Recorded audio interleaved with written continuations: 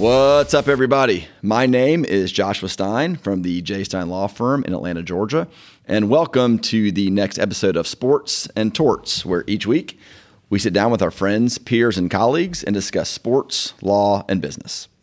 We have another tremendous guest on the show today. We have another lawyer on the show today. He's one of those lawyers who is so talented at so many different areas of law that I don't want to put him in a box and label him as practicing just one type of law. I'll let him tell all of you the types of cases and types of law he works on. He is a named partner at the law firm of Portnoy, Garner, and Nail, which is a boutique law firm in Vinings. The firm focuses very heavily on family law. Ladies and gentlemen, my good friend, Mr. Garrett Nail. Hey, Josh. Thanks for having me. Welcome, buddy. Yeah, so I think it's number 25. Are we on 25? I think so, and it was an interesting number. It's sort of unremarkable, right? 25th birthdays. 25th Amendment's nothing. Barry Bonds is number 25. 25 is not nothing. 24 or 26 is nothing. 25 is a nice... William McKinley was the 25th president, an assassinated lawyer. So, I was just getting the vibe of what you were sending. What I should do is hold this and make it episode number 26, 27, and then throw off your entire intro. You're like, well, this makes no sense now. No, you're right. And you know, I'm excited to do this. We talked about doing this in March. And then March came and went, and then April came and went, and then now it's May. But I'm pumped when we did it because last week, of course, we had Robert Unell on. You joined that episode. Y'all are friends. Y'all work together. We're all friends. So we recorded these back to back on a Friday. They call that batching recording, Garrett. I had no idea. And you provided the recipe for Moscow Mules, which we've been enjoying. So good on you, man. Thank you, sir. Thank you. And I know that we are obviously on audio. There's no video here, but I got to say, you got one of the best beards in the law game. Always do. Beard? It's always at the right length. I mean, how do you keep it sculpted that way? When I ultimately go through puberty and my whole face grows in with hair, I'm not sure what I'm going to do, but the sort of half beard, it works out for me all right. It works out for you. I like it. Have you always been a bearded guy? Yeah. Well, you know, it was a very long time before you could actually see the hair on my face. So when you could actually see it, I decided that was the look I was going to go for. And then Jenny won't let me shave. So there you go. That's as we all know that they are undefeated. And they ask, and yes, ma'am. That's what we do. Well, very good. Well, introduce yourself. I said a little bit, but like I always do. I mean, tell about where you grew up, background, family, all that good stuff. Sure. So I grew up in East Cobb, Marietta. Maybe it might be City of East Cobb soon. We'll have to see how that works out. Went to Walton High School, a bunch of your other guests. Graduated, 25 years ago. Goes fast, doesn't it? 1997. Went up to UGA on the 5-year plan, which I have no regrets about. The only regret is it should have been 6-year plan. Yeah, you know, the interesting thing about Athens is at the end of that 5th year, I was ready to go. I was done. Not like you. You had law school. You had I did 7, so I can't say I was ready to go after 5. Well, I was ready to go, and I got in. You know, you did the Buckhead thing for about 6 months, and went to the first football game and said, "Well, I messed up. Yeah, should have gone. Put me back in Athens." But have lived in the Atlanta area since. I've got 2 daughters, and so our house is 2 daughters. Me and Jenny live up in split time between Roswell and Beaufort, Georgia. Been a lawyer since 2007. Have my whole family here, both my brothers who you know well. Oh, yeah. We were 18 months apart each. I'm the middle kid. The Nail brothers, man, they're legends. Yeah, it explains a lot, being the middle kid, right? And there are a lot of stories that probably shouldn't be told and won't be told. But my older brother lives a quarter mile from me. My younger brother lives 2 miles. And you guys go skiing together and hang out together. You mentioned Beaufort. You have a lake house up there.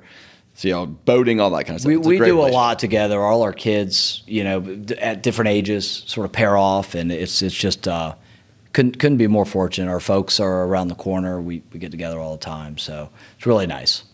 So I want to start off with a question that you're probably not going to be very happy with, but I think it does a great job of explaining, kind of how you can grow in your life and do better in life. Because you mentioned UGA. And you mentioned 5-year plan. You didn't start out too hot that first year of Georgia. I remember that. Well, I guess it depends upon how you define hot. You didn't. You're right. Fair. I started out real hot. You started real hot. Your grades didn't start out that. No, and it actually started before that. I went to my parents. They let me go to this concert the day before orientation. It was in Montgomery. My older brother, our buddy Matt. We went to this concert. Come home, whatever time in the morning. Get up, drive to Athens, and take all the placement tests. And I don't think I answered the math. I think I skipped it. Just skipped it.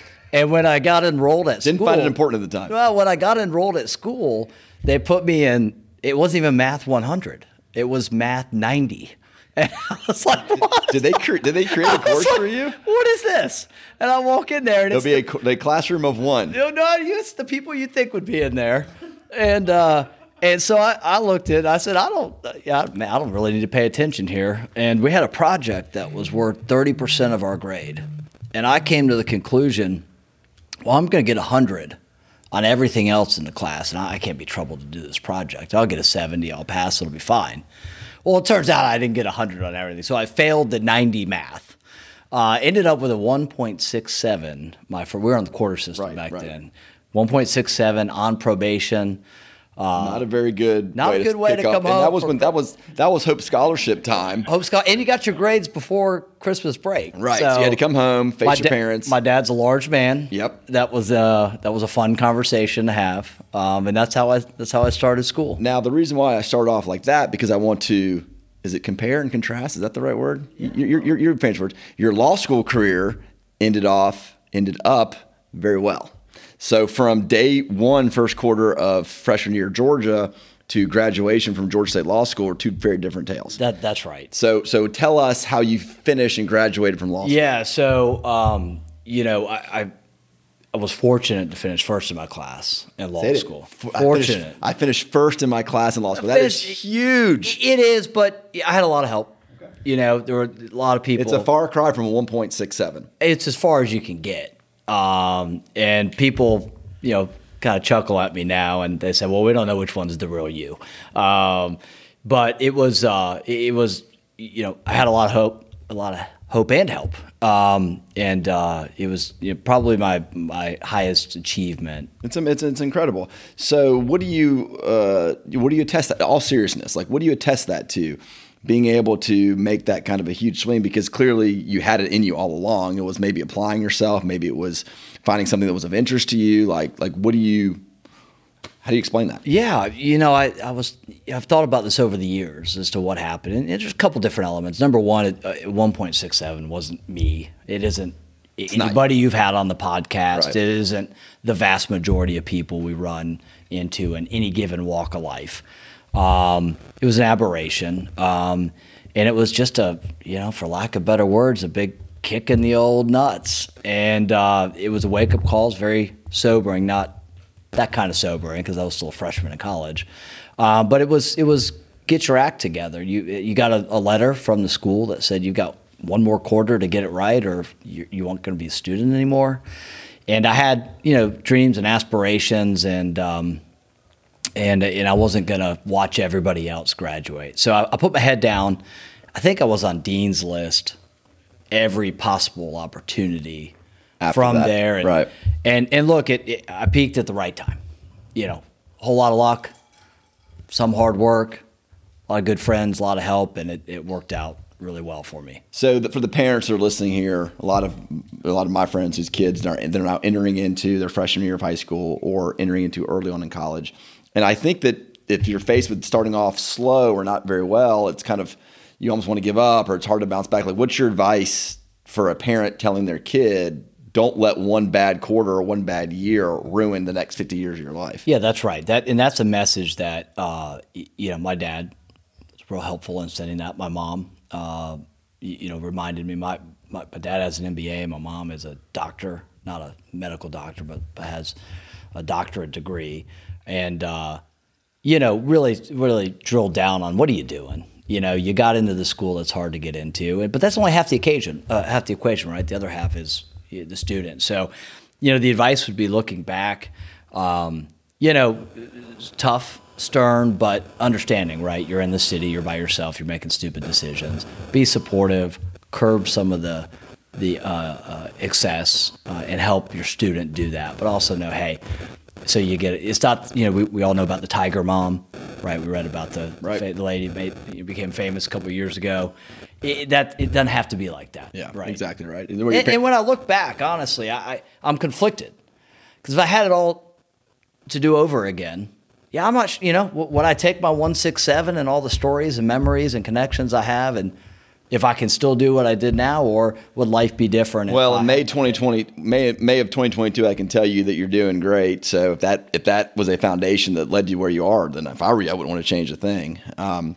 So what made you decide to go to law school? Like, I don't even remember when we were both in college, like that we discussed it. Like, I don't remember. Yeah, I went up to that orientation, that fateful orientation, and they said, well, you're a pre-law major. You want to be why are you doing that?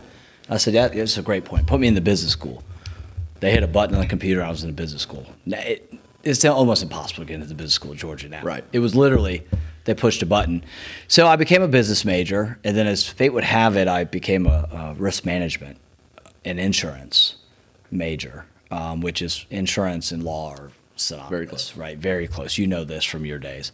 And so I came out of college, got a job handling litigation for an insurance company, and I talked to these lawyers all day long and finally said, I wanted to go to law school.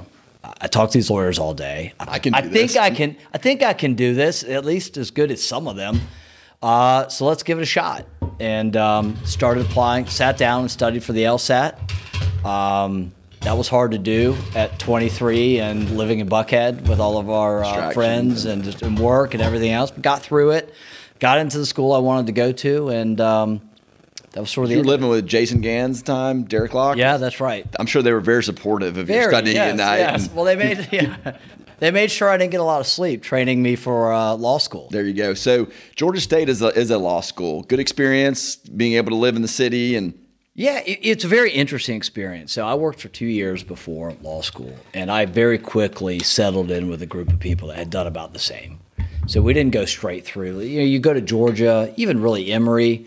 Most of those students tend to go straight through. Georgia State has a wide mix. Some of my best friends from law school were almost twice my age because they were doing a second career or whatnot. So it was a great experience. A lot of the guys that I spent time with, we had all done 2 or 3 years at various things and came back. A lot of really, really intelligent people that went to these great schools and lived in Atlanta and said, I'm not paying for Emory and I'm not moving. And so you had a diversity of background experience. We had cops, we had engineers, we had people like me who had touches all over the law. So I enjoyed it. It wasn't there was nothing college about it. It was a job. We went down to one building every day. You studied and you got out of there, and that was it. Now, you tell a funny story about when you graduated and were graduating first in your class. And for people that don't know, like that gives you the keys to basically any job you want, right? Well, most jobs. As I found out. As you found out. I'm painting with a broad brush. That typically, when you have those type of credentials, you can choose where you want to go. And there are certain big firms in the city that everybody knows of that go and they take the first graduate at Georgia and first at Georgia State and first at Emory at the federal law, clerkships, and all this kind of stuff. Your experience was a little bit different. Well, I hate to keep deprecating you, but it's a fantastic story for me at least. So we called this time the Champagne Days. It was 2006. The summer associate classes, which are the intern classes, had 60, 70 lawyers to be in them. And paying a ton of money. Everybody. I think I had like 30 job offers, but I remember not getting a job offer from the biggest law firm in the city, King & Spalding. That was, at the time, I don't know if it is now, but that was still is. The creme de la creme. Yeah, that's right. And I was talking to my professor, now dean, maybe she's back to a professor now, Professor Timmons, and I said, Professor Timmons, I just don't know. I don't know what to make of this. And, well, she summed it up real quick. She said, well, Garrett, when you have your standing in class and your background and you don't get the job offer, it's solely because of you. Because of you.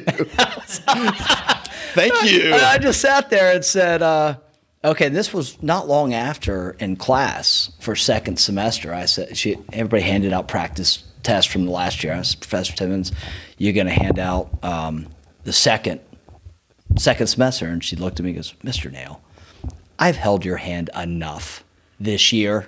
I'm not handing it. I don't know what I did. She had a thing for you, man. I don't know what it is. Well, hopefully. But she was fantastic. She was my favorite professor, among my favorite professors. And you know what? I needed that. That was a get your butt back down to earth real fast because you said something or you had an attitude or you did whatever and you couldn't talk the big boys into to seeing it your way. Well, they missed out. You did take a job at a big firm, Trotman, right? Yeah, Trotman Sanders. It's now another name. It's had a couple of mergers. Yeah, so I think that for people that aren't familiar with the legal industry and kind of the landscape is when we say big firm, these are these silk stocking, been around forever, hundreds of lawyers, and they have a summer program where they hire the top of the top law students and then bring them back home when they graduate. And it's a prestigious job to get, and you work really hard, and they pay you really well, and you learn a lot. But a lot of people get burnt out from it. That's right. I never really worked in that kind of environment. So you said Trotman. So talk about starting work there. I don't know if you clerked there and Yeah. So I did a summer associate gig back during the Champagne days. I mean, Josh, it was unreal. It was you'd go to weddings basically without anybody getting married. It was the band, the alcohol, just nobody getting married. Right. Hundreds of thousands of dollars are spent on these summer programs, and it's fantastic. You're wined and dined. You're recruited. Forget doing legal work because you don't do anything. You don't know what you're doing anyway. Like they would never trust that kind of a. Well, you're a summer associate, so I started there, and then I came on as a first year associate. And you talk about the kind of people that work there. Trotman Sanders. Sanders was the governor of Georgia, and he gave an opening speech about business development. And he said, "Look, he said, well, my best business development move I did was get elected governor." Thanks, Governor. And I Good said, call. Well, what was Plan B? Because no one's elected me to anything. Did happy hours work too? Yeah, yes. But those are the kind of people that work there. But it was a great environment. It was like sort of Boiler Room, the movie, real high pressure. I was telling a story. I was at a Troutman alumni event last night, and we were talking about the old general counsel of the firm.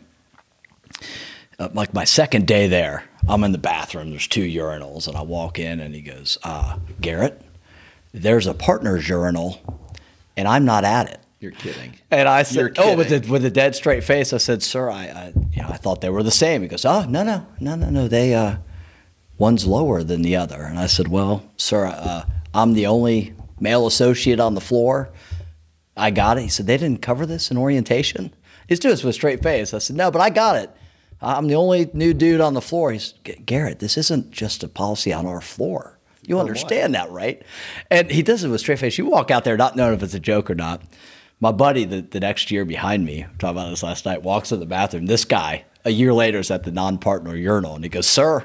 Same shtick. He goes, "What do I do here?" He goes, "Well, Matt, step up. I like to give young associates just a little taste of what it's like to be a partner one day here at Troutman Sanders." So the shtick can go both ways, huh? But, I mean, you got to picture this old dude, real serious, the firm's general counsel, and you're 25, you have no idea the partner journal, but that's the kind of environment. I enjoyed working there. You work with fantastic. And what everybody hears is the hours and just the billable hours and being there early and staying there late and weekends. Is that really how it was? It wasn't awful. My practice was very sustained. So we worked long days, but it was manageable. You kind of knew you were going to put in 10-hour days. You put in 10-hour days, 50-hour weeks. You do it for 45 weeks a year. You get your 2,300. Do your math, and you're there. Fine. Some practices were very up and down, and it really mattered who you worked with. The partners you work for set the tone, but they're sweatshops to be sure. So last night, Troutman does this annual, except for COVID, reunion of alumni, and I saw an old friend of mine, and I think we started with somewhere between 50 and 60 lawyers. There's 2 left. 2 left. Is that about common? It's pretty common. And when you say left, you've been graduated 15 years plus. 15 years. And so it's going from junior associate to then senior associate to then some sort of partnership, whether it's a non-equity partnership or equity. That's right. And seeing it all the way through. So 2 out of 60. Through. So that's less than what? Yeah. 5%. Yeah, those are, like making a college sports team. So you mentioned last week when we were talking with Robert, by the way, do you like how seamlessly I say last week when it was really like 20 minutes ago? That you did some bankruptcy work with him. Yeah. Did you just kind of fall into that? Yeah, it was real interesting. I did one, what was interesting to me, probably nobody else. I did a big project over that summer that I was at Troutman Sanders in the bankruptcy department. And I liked it. I went and I presented to one of our big clients as a summer associate. And at the end of the summer, they said, well, what do you want to do? There's 2 types of law in the big law. Either you're a litigator or you're a transaction lawyer. And I was talking to this guy, his name's Harris. I said, Harris, I kind of want to do deals and I kind of want to litigate. And all the other people said, well, what are you talking about? You can't do that. And Harris said, well, that's what we do in bankruptcy. We try cases and we sell assets and we sell businesses and we do crazy transactions and we do crazy litigation. I said, okay. Cool. And he said, come join our group. You will go to court before any one of the litigators and you will do a deal before any of your transactional buddies. And he was right. My very first practice group leader, Jeff Kelly, it took me a week to explain to him that I wasn't a lawyer yet. He kept trying to, you hear lawyers love to tell the old story of, I went to court. We kept trying to send me to court. I said, I'm not a lawyer yet. I haven't passed the bar. And he would say, Jeff Kelly, he's a fantastic guy. He's just go do it. I was like, I can't do it. I can't do it. And he was so irritated because he had to go to court. Right. So that's how I fell into it. And what they promised me proved true. We were doing deals, and I was in court, cutting my teeth from day one. And it was just fantastic. My first job, similar, getting early exposure to depositions, trying cases. I worked at Progressive in their in-house counsel department where they just gave us car wreck cases and were like, you can't mess them up that bad, so just go learn. Go figure it out. And that provides such a better foundation than just sitting there reviewing documents or doing whatever it is else can be done. So that's cool that you're able to do that. And then you transition to another big firm, Thompson Hines. Yeah. So this is it's a smaller big firm. So Troutman now is, I don't know, they have how many thousand lawyers they have. Thompson Hines at the time had about 400 lawyers. And I had met this recruiter, long story short. She called me when I first started at Troutman and said, hey, and I said, I just started. She said, no, I'm just introducing myself. And she'd call me once a year and say, what about going upstairs? I mean, we were in a big building. You're going. I said, no, that's the same job. Why would I start over? She called me one day and she said, I have something different for you. So there's this partner leaving a big firm, and he's going to start the bankruptcy group at an outpost of a big Midwestern firm. I said, well, where's this partner from? She said, King & Spalding. I said, well, damn it. I'm going to work for King & Spalding. One way or the other. Say, hey, professor, watch this. Hold my beer. I went and worked for King & Spalding at another law firm. And you get the last laugh. I got the. His name's John Isbell. We all know him. He's a awesome guy. Yeah. And so awesome that I remember he said, I couldn't make up my mind. He goes, well, let's go grab lunch at Bones. And he brings my friend Chris and Anna. And we go to Bones, and Anna orders a salad.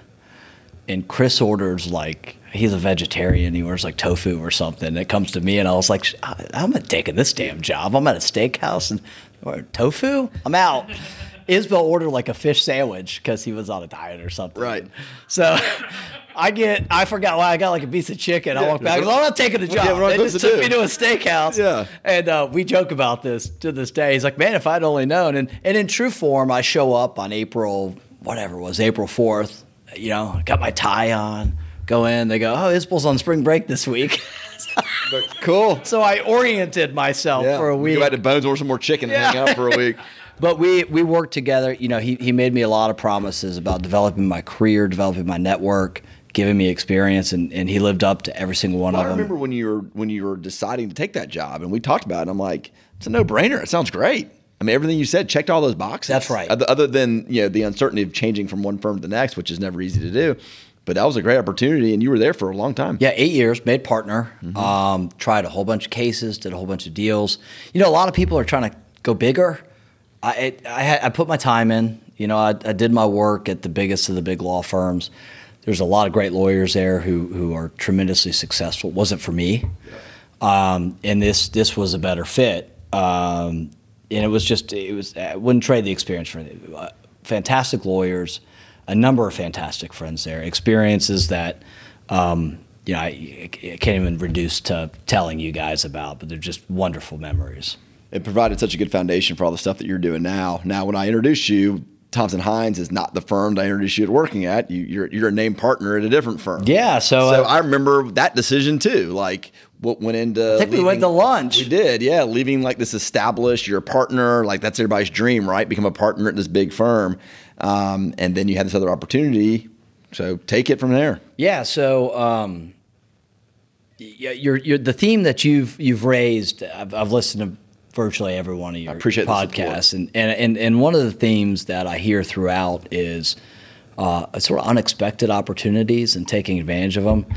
And I remember your buddy Hammers, by the way, who one of the reasons I'm here today is because I got a Hammers nail. I mean, we have to make this law firm, right? That has to happen. So to do that, he's going to do NIL deal with MC Hammer. And you got to throw in half of it, and then the hammer hits the nail. Hammer's nail. Nail. It has to happen, right? Hey, he'll be listening, and hey, I can connect the two of you. Hammer meets hammer and nail. Let's do it. So he's a great guy. Yeah, fantastic. And he talked about unexpected, and a lot of your guests have talked about unexpected opportunities, and that's where my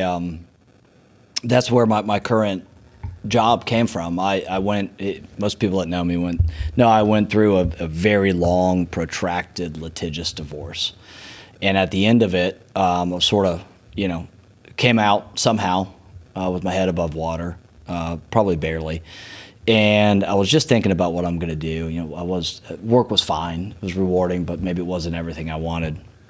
And John, my partner at the time, said, hey, I've kind of got this opportunity to go do something really cool with one of my big clients. And we together had this other opportunity. So I called my lawyers and I said, hey, what do I do here? I don't know. You guys know me. And they said, well, let's go to lunch. Well, we haven't caught up. We'll talk about it. When you say your lawyers, my divorce lawyers, yeah. Yeah.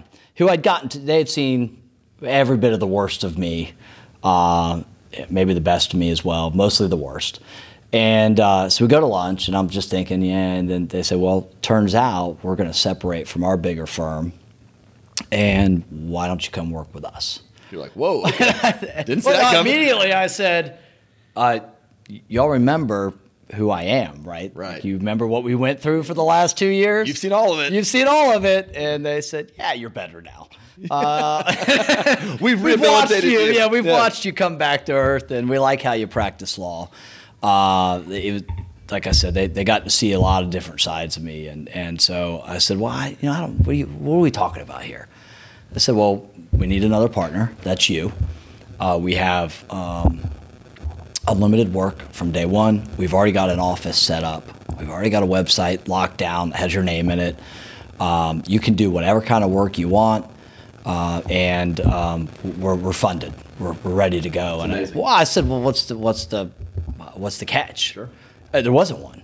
It just wasn't. I started on April 1st, I think, and worked on my first case that day, and I was 3.5 years, 3 years and a month ago, and we're running full speed. So to put that in context, I don't think I know of another example similar where a law firm that someone was a client in that was also a lawyer then gets invited after being represented by this firm to be a partner of the firm. Do you know of any other examples like that? Only in-house counsel at a big firm. Only in-house counsel. But no, and nobody that was me during this litigation. I laugh about it a lot because it's sort of, is it shallow how? It's like, what exactly did y'all see? Not to mention an area of law that you've never really done. Well, but the firm itself. The firm. So I had become involuntarily.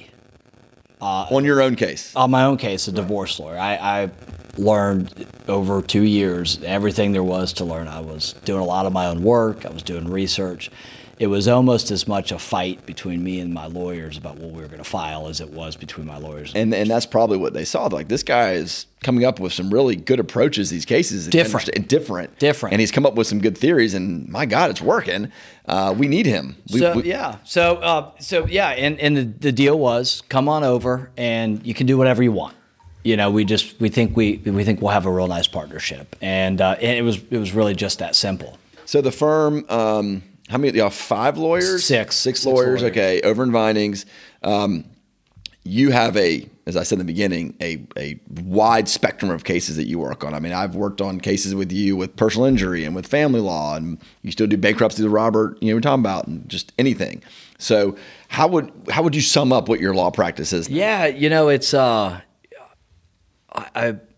the majority of my practice is helping people with means work out their problems, whether that's getting them through a very complicated divorce with a lot of assets, whether that's doing all their corporate work, whether that's selling a company for them on the legal side at their retirement, whether that's litigating, whether that's serving as just a lot of what I do is that the companies go and hire the big firms, and I represent the individuals.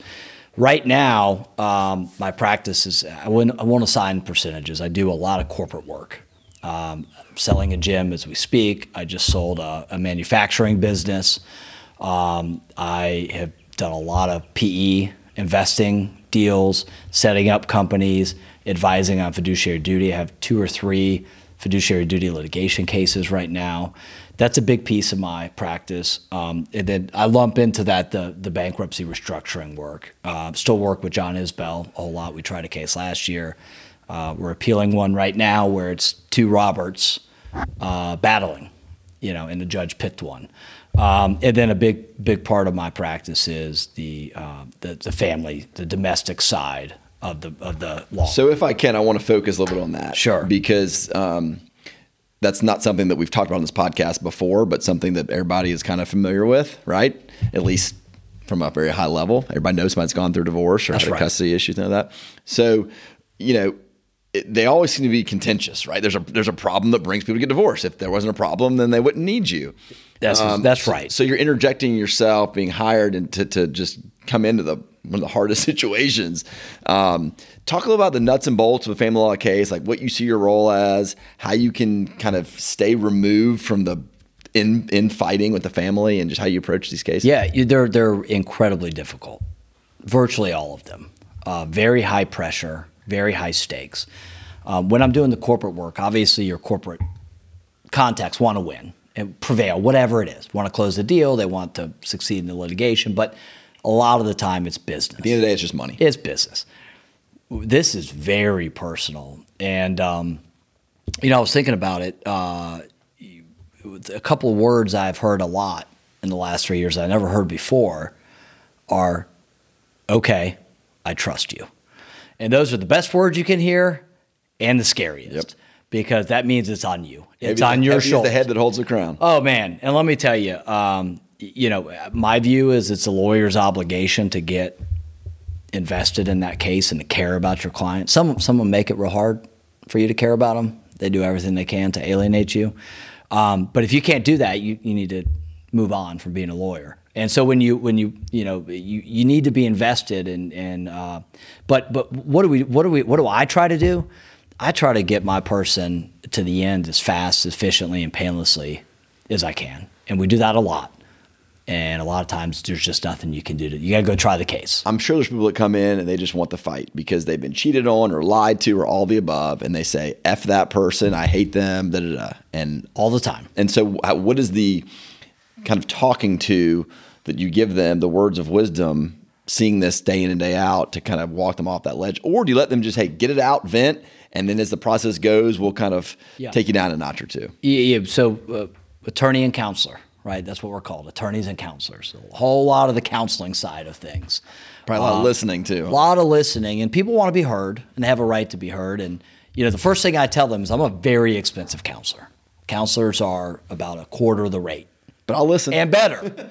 And better. But if you call me at night and I'm sitting around doing nothing but watching the Braves game and you want to talk, I'll take your call. You tell me whatever you want. I'll give you my advice. You know, the domestic bar is a real interesting group of lawyers. It's a tight, small group, isn't it? It's, you know, I'll leave it at that. They're different from the lawyers I was with last night at Troutman Sanders. And who's on the opposing side dictates a lot of what happens in a case. And I don't doubt that a lot of these lawyers believe in what they're doing. But it can create problems. So what I tell a client, and I'm not sure where I'm going with this is I'm not sure every lawyer has this mentality. My mentality is it's your case. I'm always going to tell you my honest opinion. I'm going to work hard for you. You're going to make the decision. I might try to talk you out of some things, but ultimately I'm not going to make you do things. And I think lawyers sometimes make their clients do things. We see that in the injury cases, that it becomes about the lawyer and about getting the big verdict or getting themselves in the paper when the client didn't really want that. They didn't want to go to trial. They were happy with the offer that was made and put this behind them. But the ego of the lawyer takes over and they make it their case when it's not. Yeah, we see that. But there's a lot of good lawyers. I mean, you're doing, you know, you're putting in work on these cases. They're very difficult. Real stakes, your children. You know, how many times the stakes can't get any bigger? Yeah, how many times have you heard at the end of the day, what are you left with? When you ask me, would you get the 167 again? Well, I have a bunch of memories, and at the end of life, what we're left with is memories. Right. Friends, family, and memories. And so it's a real fight, and people dig in, and we have all sorts of different methods we deploy to try to get it to an end. We try a lot of cases. I don't want to try them. Sometimes you just have to.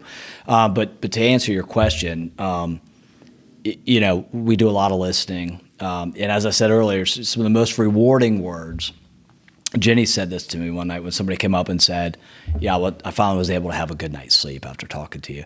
And that's when, okay, this is what I went to law school for, to you know, but then the pressure side is, well, now I got to deliver on that. So you have to be careful in the advice you give. You have to be reasonable. And we spend a lot of time mediating between our own clients and what the other side's doing. And ultimately, you're counseling them that I imagine that a compromise that they can come up with amongst themselves is usually the better outcome than leaving it in the hands of a judge. 100 out of 100 They could go either way. You don't put somebody on the stand and cross-examine them with everything you know about them and have that person then hug it out with you at the end and say, loved it when you brought up that personal text message. That was so what? That doesn't happen. You know, that just doesn't happen. So we try to avoid it at all costs. Sometimes you can't. And as you go through the discovery process, which in a lawsuit, it's exchanging information, exchanging documents, some voluntary, some involuntary. I mean, I'm sure that y'all have to hire investigators and get cell phone records, things of that nature. So what are some of the things, if you can share? I mean, be anonymous, of course, but you must see just some crazy stuff. I'm not surprised by anything anymore. People are going to do what they're going to do. The sort of audacity that some people have and what, you know, people always assume it's like the, you know, who's sleeping with who. Well, that's everywhere and everything. And that loses its luster. That's just the tip of the iceberg. It loses its luster pretty quick because it's all the same, right? I mean, there's interesting ones. Like we had a guy that got caught cheating by a Sleep Number bed. Oh, they didn't put it back to the right number? No, it monitors like heart rate and things like that. And somebody was out of town and there were 2 heart rates. And Technology strikes again. And it was, hey man, if you've ever read, you may have in your practice read a PI report. Reading a PI report about somebody else makes me feel sick to my stomach. Totally. The information they're able to gather. I mean, the conversations that are recorded in the seemingly never inside somebody's house or whatever. And I don't know what the private investigators do. But you read these reports and you just think, man, wow, exposed like that. But you see money being hidden, abuses, you know, what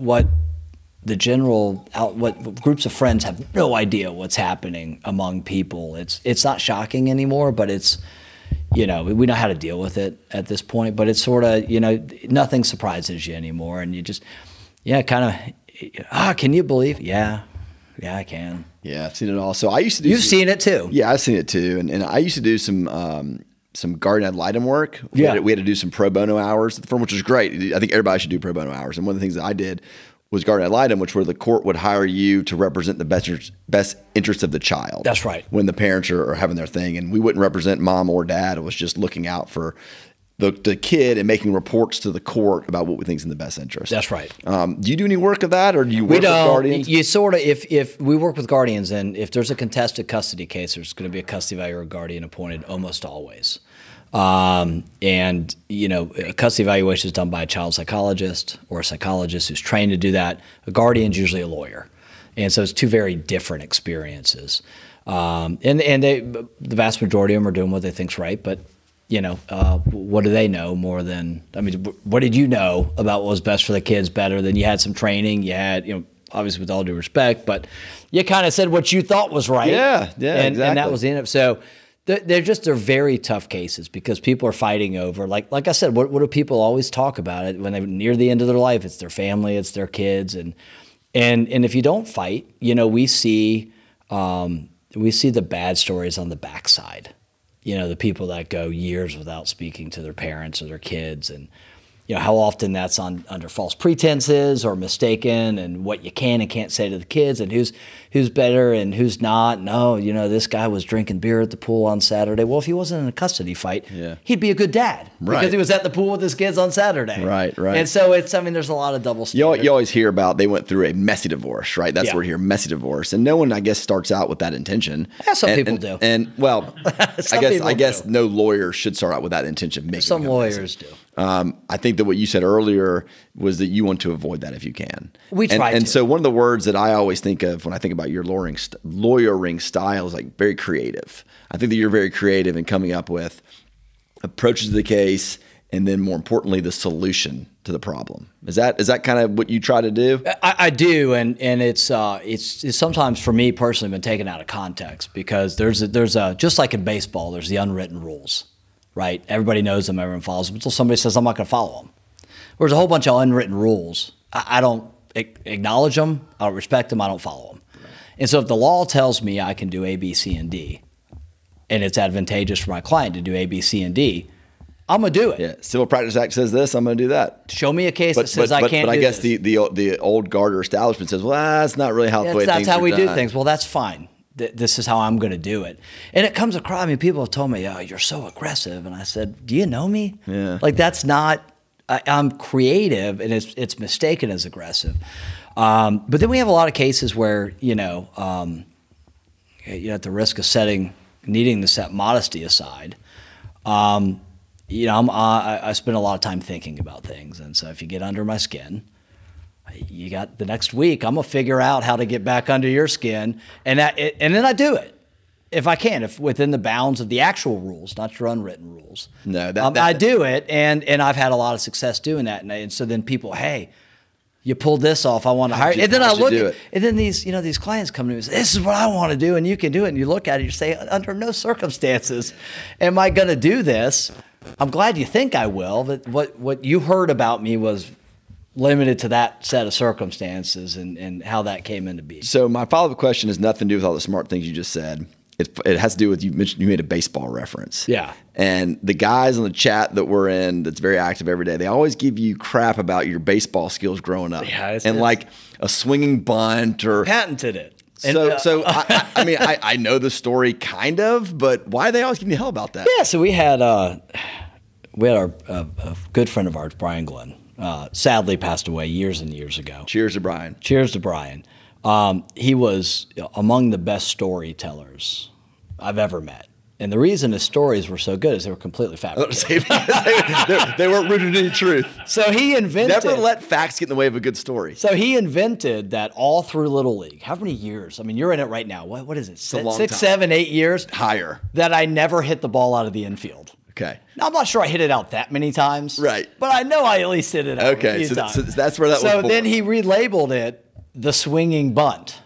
And then I became the guy that did a swinging bunt. Well, just like King and Spalding, being able to pull off the swinging bunt now, it gets you paid in the major leagues. Right. No one sent me a royalty check for that. Isn't it funny, though, that has stuck, man, because not a couple of weeks go by without somebody bringing that up one way or the other. It's like all, stereotypes and whatnot. It's based in a little bit of foundation. Personally, I wasn't a home run hitter. We'll put it to you that So way. staying on the baseball theme got me thinking that you were one of the first adopters of the Braves bullpen last year, the night shift. Loved it. You were the very first guy that was like all in on those dudes. So, first of all, for a minute there, I was the only person in the entire world that liked Luke Jackson. Yeah. The only person. Yeah, even Luke didn't like himself. He came in with a different facial hair. He came in with a different haircut. He's a closer. He's a middle reliever. He's a star. He couldn't figure himself out. What attracted you to Luke? Oh man, he's such chaos, right? But this is what it came down to. I was thinking about this. He just had surgery, and we hope he gets better.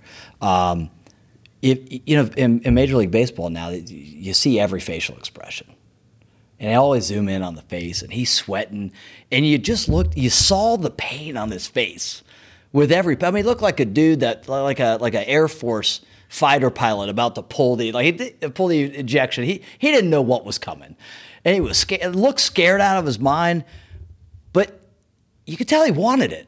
Like desperately wanted it. And every time he got up there with that pitch, whatever facial hair he had, his long hair, short hair, his face never changed. Like he legitimately wanted it. He wasn't mailing it in.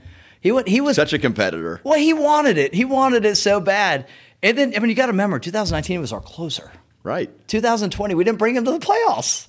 We sent him down to the minors for the playoffs. Yeah, and then last year, last year he was fantastic. So he pitched in the NLDS. Yes, the NLDS, he pitched in either 3 or 4 games. 0 ERA. Yeah, he was the man. In the World Series, 0 ERA. And, our man AA, Alex Anthropoulos, put together this middle pitching rotation. Yeah. And I always root for the underdog. Criminals that everybody hates, I'm secretly happy when they get acquitted. Jose Baez, the worst lawyer in the world. No one can get a murder conviction on this guy. Right. I'm always rooting. Who you got now, Jose? Aaron Hernandez? Let's get it not guilty. Let's do it. So I'm always rooting for the underdog. Dude, the middle relievers, a perennial underdog. Yeah, of the team. They're a resume cover letter. They only bad things can happen. Only bad things happen. Just a cover letter. No one gives them credit for a clean sixth inning. You go 3 up, 3 down. It's they're supposed to. There's no bobblehead. Yeah. There's no famous numbers. You don't get your number on the outfit. You can't even name the middle relievers from our heyday of the Braves. Avery, Smoltz, Glavine, Matt. We can name all. You can't name. I can name like Alejandro Pena, a closer. The closer, but the middle relievers. So this is making sense to me now. Like you were night shift the minute it came out. You got the gear, the shirt, the whole thing. These guys, so Alex Anthropoulos put together this lineup, right? And it was every night. Luke Jackson, Matzik, the closer was Minter. Minter was in there, and the closer, sometimes they mix it up a little bit, but they got into this rhythm where they became a thing. Like out of nowhere, they were like the 1980 hockey team. Those dudes partied too. Oh, look at them. Luke Jackson. You got Matzik I think he was retired for a little bit there. Minter. They had background stories, and they were the underdogs. They had the most fun during the parade too, just deleting beers left and right, throwing beers off the floats. Oh, absolutely. Well, and I was sitting next to AJ Minter at the bar after that parade, and he had just people all around. I remember looking at him and just thinking, hey, soak this up, buddy, because you're going to go back to an anonymous middle reliever who just loses games. I love it. So when I saw the interview, Tyler Matzik, they started calling themselves the night shift. Yeah. And they were like, we're not the starters. Nobody cares about us. And I was sitting at home during the World Series, and they asked Matzik, they said, hey, you've pitched like eight of the last 9 games. What are you going to tell Snit when he calls on you? And he looked with the greatest facial expression I've ever seen. He goes, boys are ready.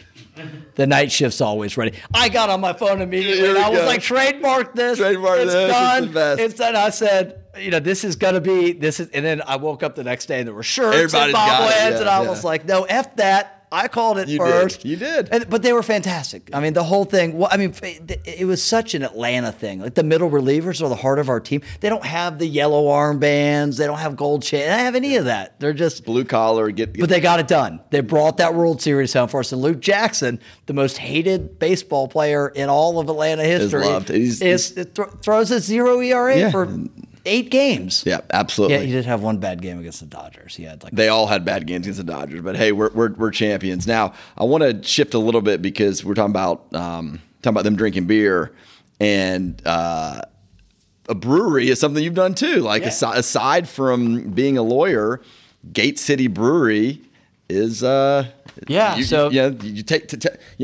what that is. Yeah, it's a microbrewery in Roswell, Georgia, where I live. It, like all fun business stories, it started in a garage, and it was just a dream of a couple neighborhood guys. We put it together. We had 2 guys that knew how to make beer, and me knew how to drink beer and write things. So wait, let me stop you. So people are always sitting around, coming up with the next big idea. I can do this. I can do that. I can make beer. I can make whatever. Like that's what y'all were doing. Like we can do this, and we're like, well, let's figure it out. We had a couple beers on. You know how good they were. People told us they were good. Came up with the name. We a very good friend of mine, Rye Waite, is he does all this branding for all these huge brands. He came on sort of pro bono, like you were talking about earlier. By the way, I do a lot of involuntary pro bono work, where I didn't plan on it being pro bono at first. I don't know if you ever have that experience. All the time, but it all ends up being paying forward. That's right. It all works out. That's right. And so, anyways, we put it together, and what was a really interesting part of the story. Two quick stories. We didn't have anywhere to brew. Seems like a pretty big necessity. Pretty big necessity. So we tried everything. We wanted to put it in this guy's outhouse. We wanted to do this, and the city brought, no. You got to be a real business. You got to have.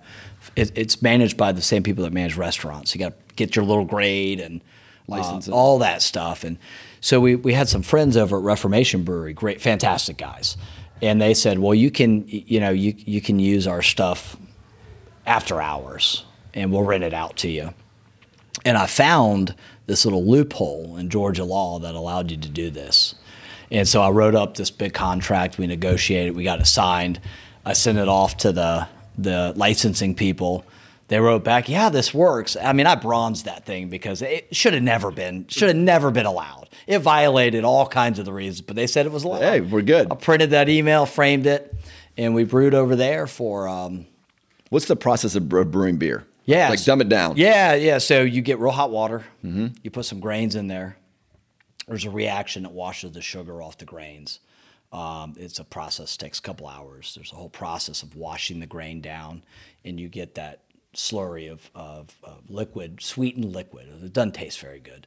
You then put it into a fermenter, and you add yeast, and the yeast eats the sugar that's been washed off the grains, and that creates alcohol.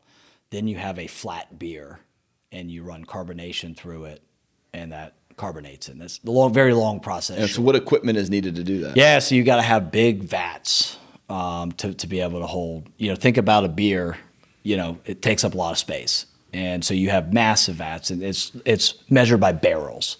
How many barrels can you make on one batch? What do you think the reaction was when the first people figured out how to make beer? Well, it was mead is what they made. Fantastic. They're like, holy cow, this is amazing. Well, I got to tell everybody about this. Yeah, I don't know. You take this little drink. I'm going to feel all your problems go away. Away. But mead is what, it was, the rumor has it was a basket of grains that was rained on. See, I don't think I know what that is. Mead is, it's like a very syrupy beer. There's a meadery in Roswell, actually. Okay. But look, they make it in prison out of expired fruit. Sure. People get creative. But I mean, the first people that realized they did this, drank it, and then felt like that. They're like, holy moly. Think about it. They used to do surgery with whiskey. Braveheart. I know it's a movie, but they give the guy a shot of whiskey, and then where he got stabbed with the arrow. All that's based in some reality. So all right, sorry to throw you off. Yeah. So you had this batch going. You figured out how to brew beer. What's next to bring it to a concept that's actually a real thing? Yeah, so we're making beer at our friend's brewery, and we decide, hey, we need to open up a shop. And we had a lot of long, somewhat contentious meetings over the kitchen table about where we're going to put this thing. And I was a bankruptcy lawyer at the time. And so we had this real estate broker. You guys are signing personal guarantees, and you're putting down. And I said, we're not doing any of that. I remember the guy looking at me, then you ain't ever going to have a lease. And I said, all right. Sounds like we got a challenge. So we met this fellow named... That's the theme here. People need to challenge you. Yeah. Very good. Well, so we met this guy named Jimmy. Jimmy's a pretty famous landowner in Roswell, and he owned a bunch of land downtown, and he had this old car repair shop right on Magnolia Street where the brewery is now. And the way you worked with Jimmy is you went to his yard, and you drank Bud Heavy, and you sat in a chair and you talked to him about Fords. He's a big Ford guy. I like the way Jimmy conducts. You talk to him for an hour or two. You make a little bit of progress. You leave. You come back. And do you bring the 6-pack of Bud Heavy, or has he got him just I ready? always had some because he's a Budweiser guy. And then our friend Mike Chandler used to go spend the most amount of time with him. One day Jimmy goes, I just don't think that boy's got the gas to get it done. So we started calling him the Gas Man. The Gas Man. We're like, Gas Man, go make this happen. Yeah. And it took months. And Robert knows all about leases. I mean, a commercial lease is 40 pages. It's got everybody paying, tenant improvement, all this. He had a real short lease that said, I'm not paying for anything. You're paying for everything, and I make all the rules. Yeah. Take it or leave it. And we pinched our nose, and we signed the lease and started. So what year was this? 14 or 15? Probably 15. Because now the space in downtown Roswell. Fantastic. Right, like the first thing you see. Fantastic. I mean, it was an hour away from being in an industrial park or in Woodstock, not Woodstock, but it's somewhere else. Roswell's a perfect place for it to be. Oh, it's fantastic. I mean, the theme was we really want to be a part of the community, and I ultimately got out of the brewery. But the two guys that are the primary operators now, they're all about the community, and that was our dream. That's what we wanted. I mean, they're everything to do with the school, with the government, the city. They're all over. And is that played out? Is that absolutely everything they do has a tie to, giving to the community and being. I mean, that's where you go. It's where the Rotary Club after party is going to meet there. It's it's the place to be. So the physical space, of course, is awesome, but then bottling it and getting it into restaurants. I mean, I remember the first time I went to like Mellow Mushroom or someplace. I'm like, holy cow, Gate City beer, like it's on tap. Like how do you do that? Yeah, so it's all sold through a distributor. So the distributors. I think each of the gates at UGA football stadium is named after a distributor because they make that much money. So they have the exclusive right to distribute your product. Basically, when you come out with a new product, you sign over for life the right to distribute that product. Right. And under Georgia's law, you can't go into a retail establishment with a keg on your back as a manufacturer and say, buy this from me. It's got to be bought from a distributor. So you sell to the distributor puts a markup on it and then delivers it to the restaurant. So, I mean, the irony was the restaurant right next door to Gate City was buying beer that had been shipped to South Atlanta to come right back. Yeah. But that's a very complicated, contentious issue. If you followed it at all, there's been Georgia's, like most things, it's number 45 or 46 most favorable state for small-owned. We got distilleries in the mix and wineries now too. Wineries have all these exceptions as a farm business, but the legislature has come forward to allow some self sales, but it's people are adopting their local brewery. Well, right? it's cool. I mean, we had our 20-year high school reunion there. Yeah, I mean, it's neat. I wasn't there, but still, the fact that it was there is just neat. So, Is there a story behind the name? Yeah, so it was named after Gate City's Atlanta's historic nickname. It was Terminus at one point. I did know Marthasville, but Gate City is the gateway to the south, right? The Phoenix Rising. So the Phoenix is the logo, and we spent a lot of time working on the name, and we thought, hey, in 18 whatever, after Sherman burned down Atlanta became this sort of bright spot in the south. And you think about it now in 2022, virtually everything that goes to the south comes to Atlanta, whether it's a train, something on a ship, a plane, business. Atlanta is the bright spot. And so it's the gateway to doing anything you want to do in the south. And we thought with the Phoenix Rising, then our message was we're going to be all about the community. And it just really dovetailed nicely. Smart. And I thought it was really cool. I love it. Well, I enjoyed drinking it, so thank you all for putting it together. Dude, you are the jack of all the trades, man. Yeah, well. I mean, all different types of law, brewing beer. You got this love for the middle relievers for the Braves. I mean, like, it's good stuff, man. I don't know how you can fit it all into your day or your week.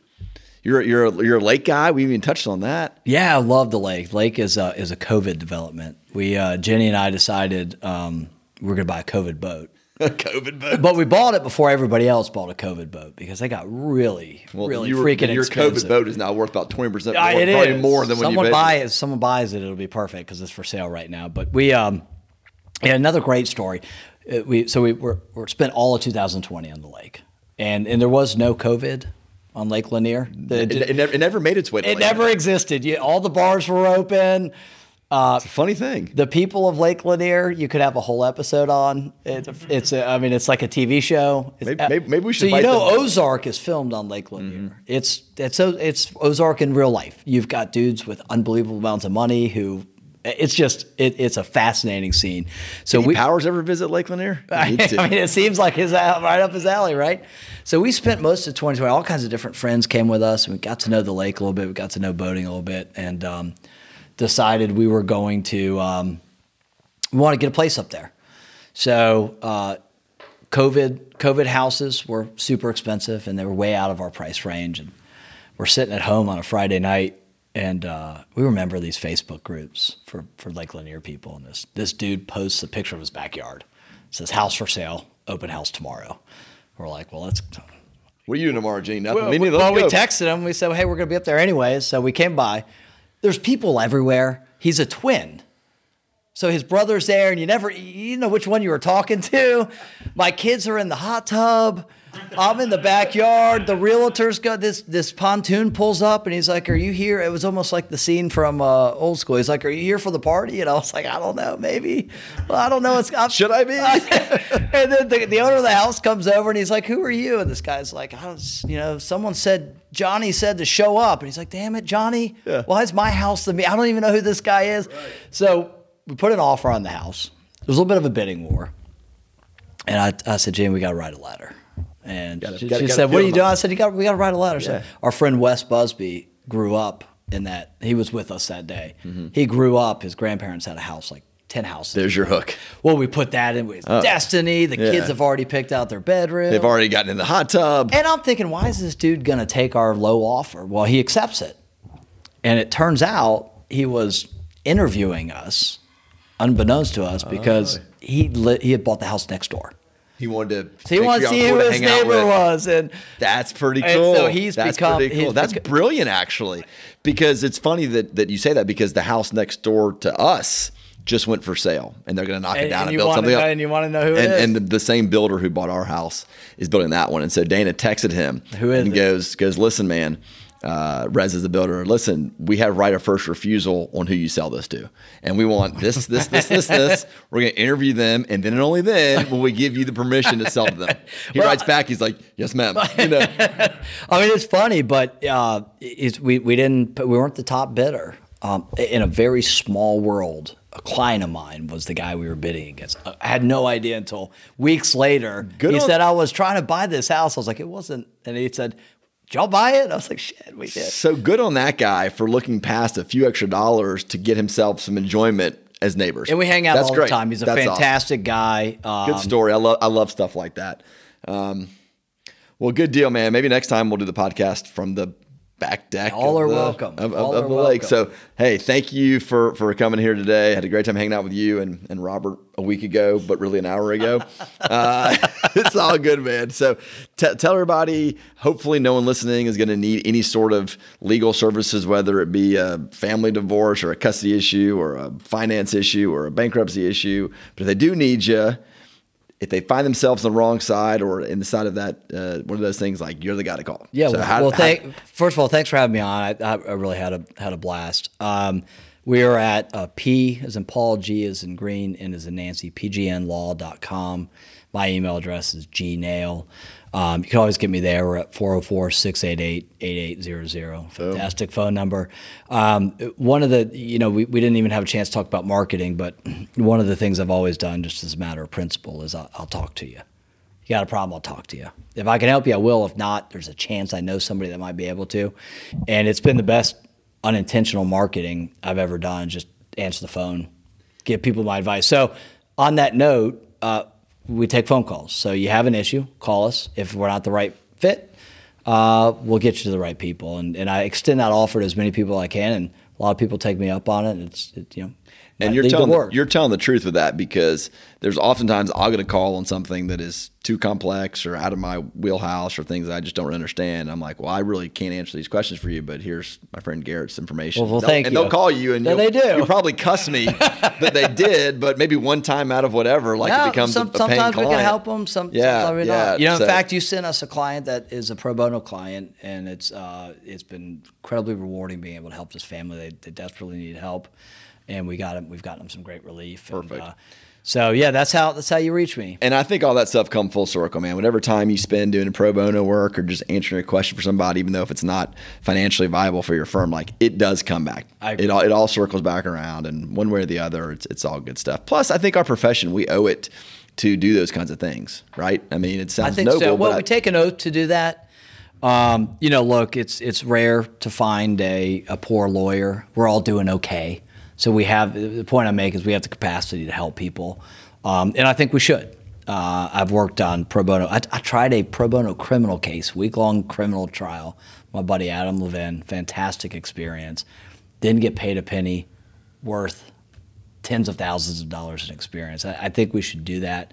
And to your point, it's maybe not 100% altruistic, because it always comes back around one way or the other. I love it. You're the man. Well, people are going to enjoy this episode. I know that they will. I'm excited for people to hear it.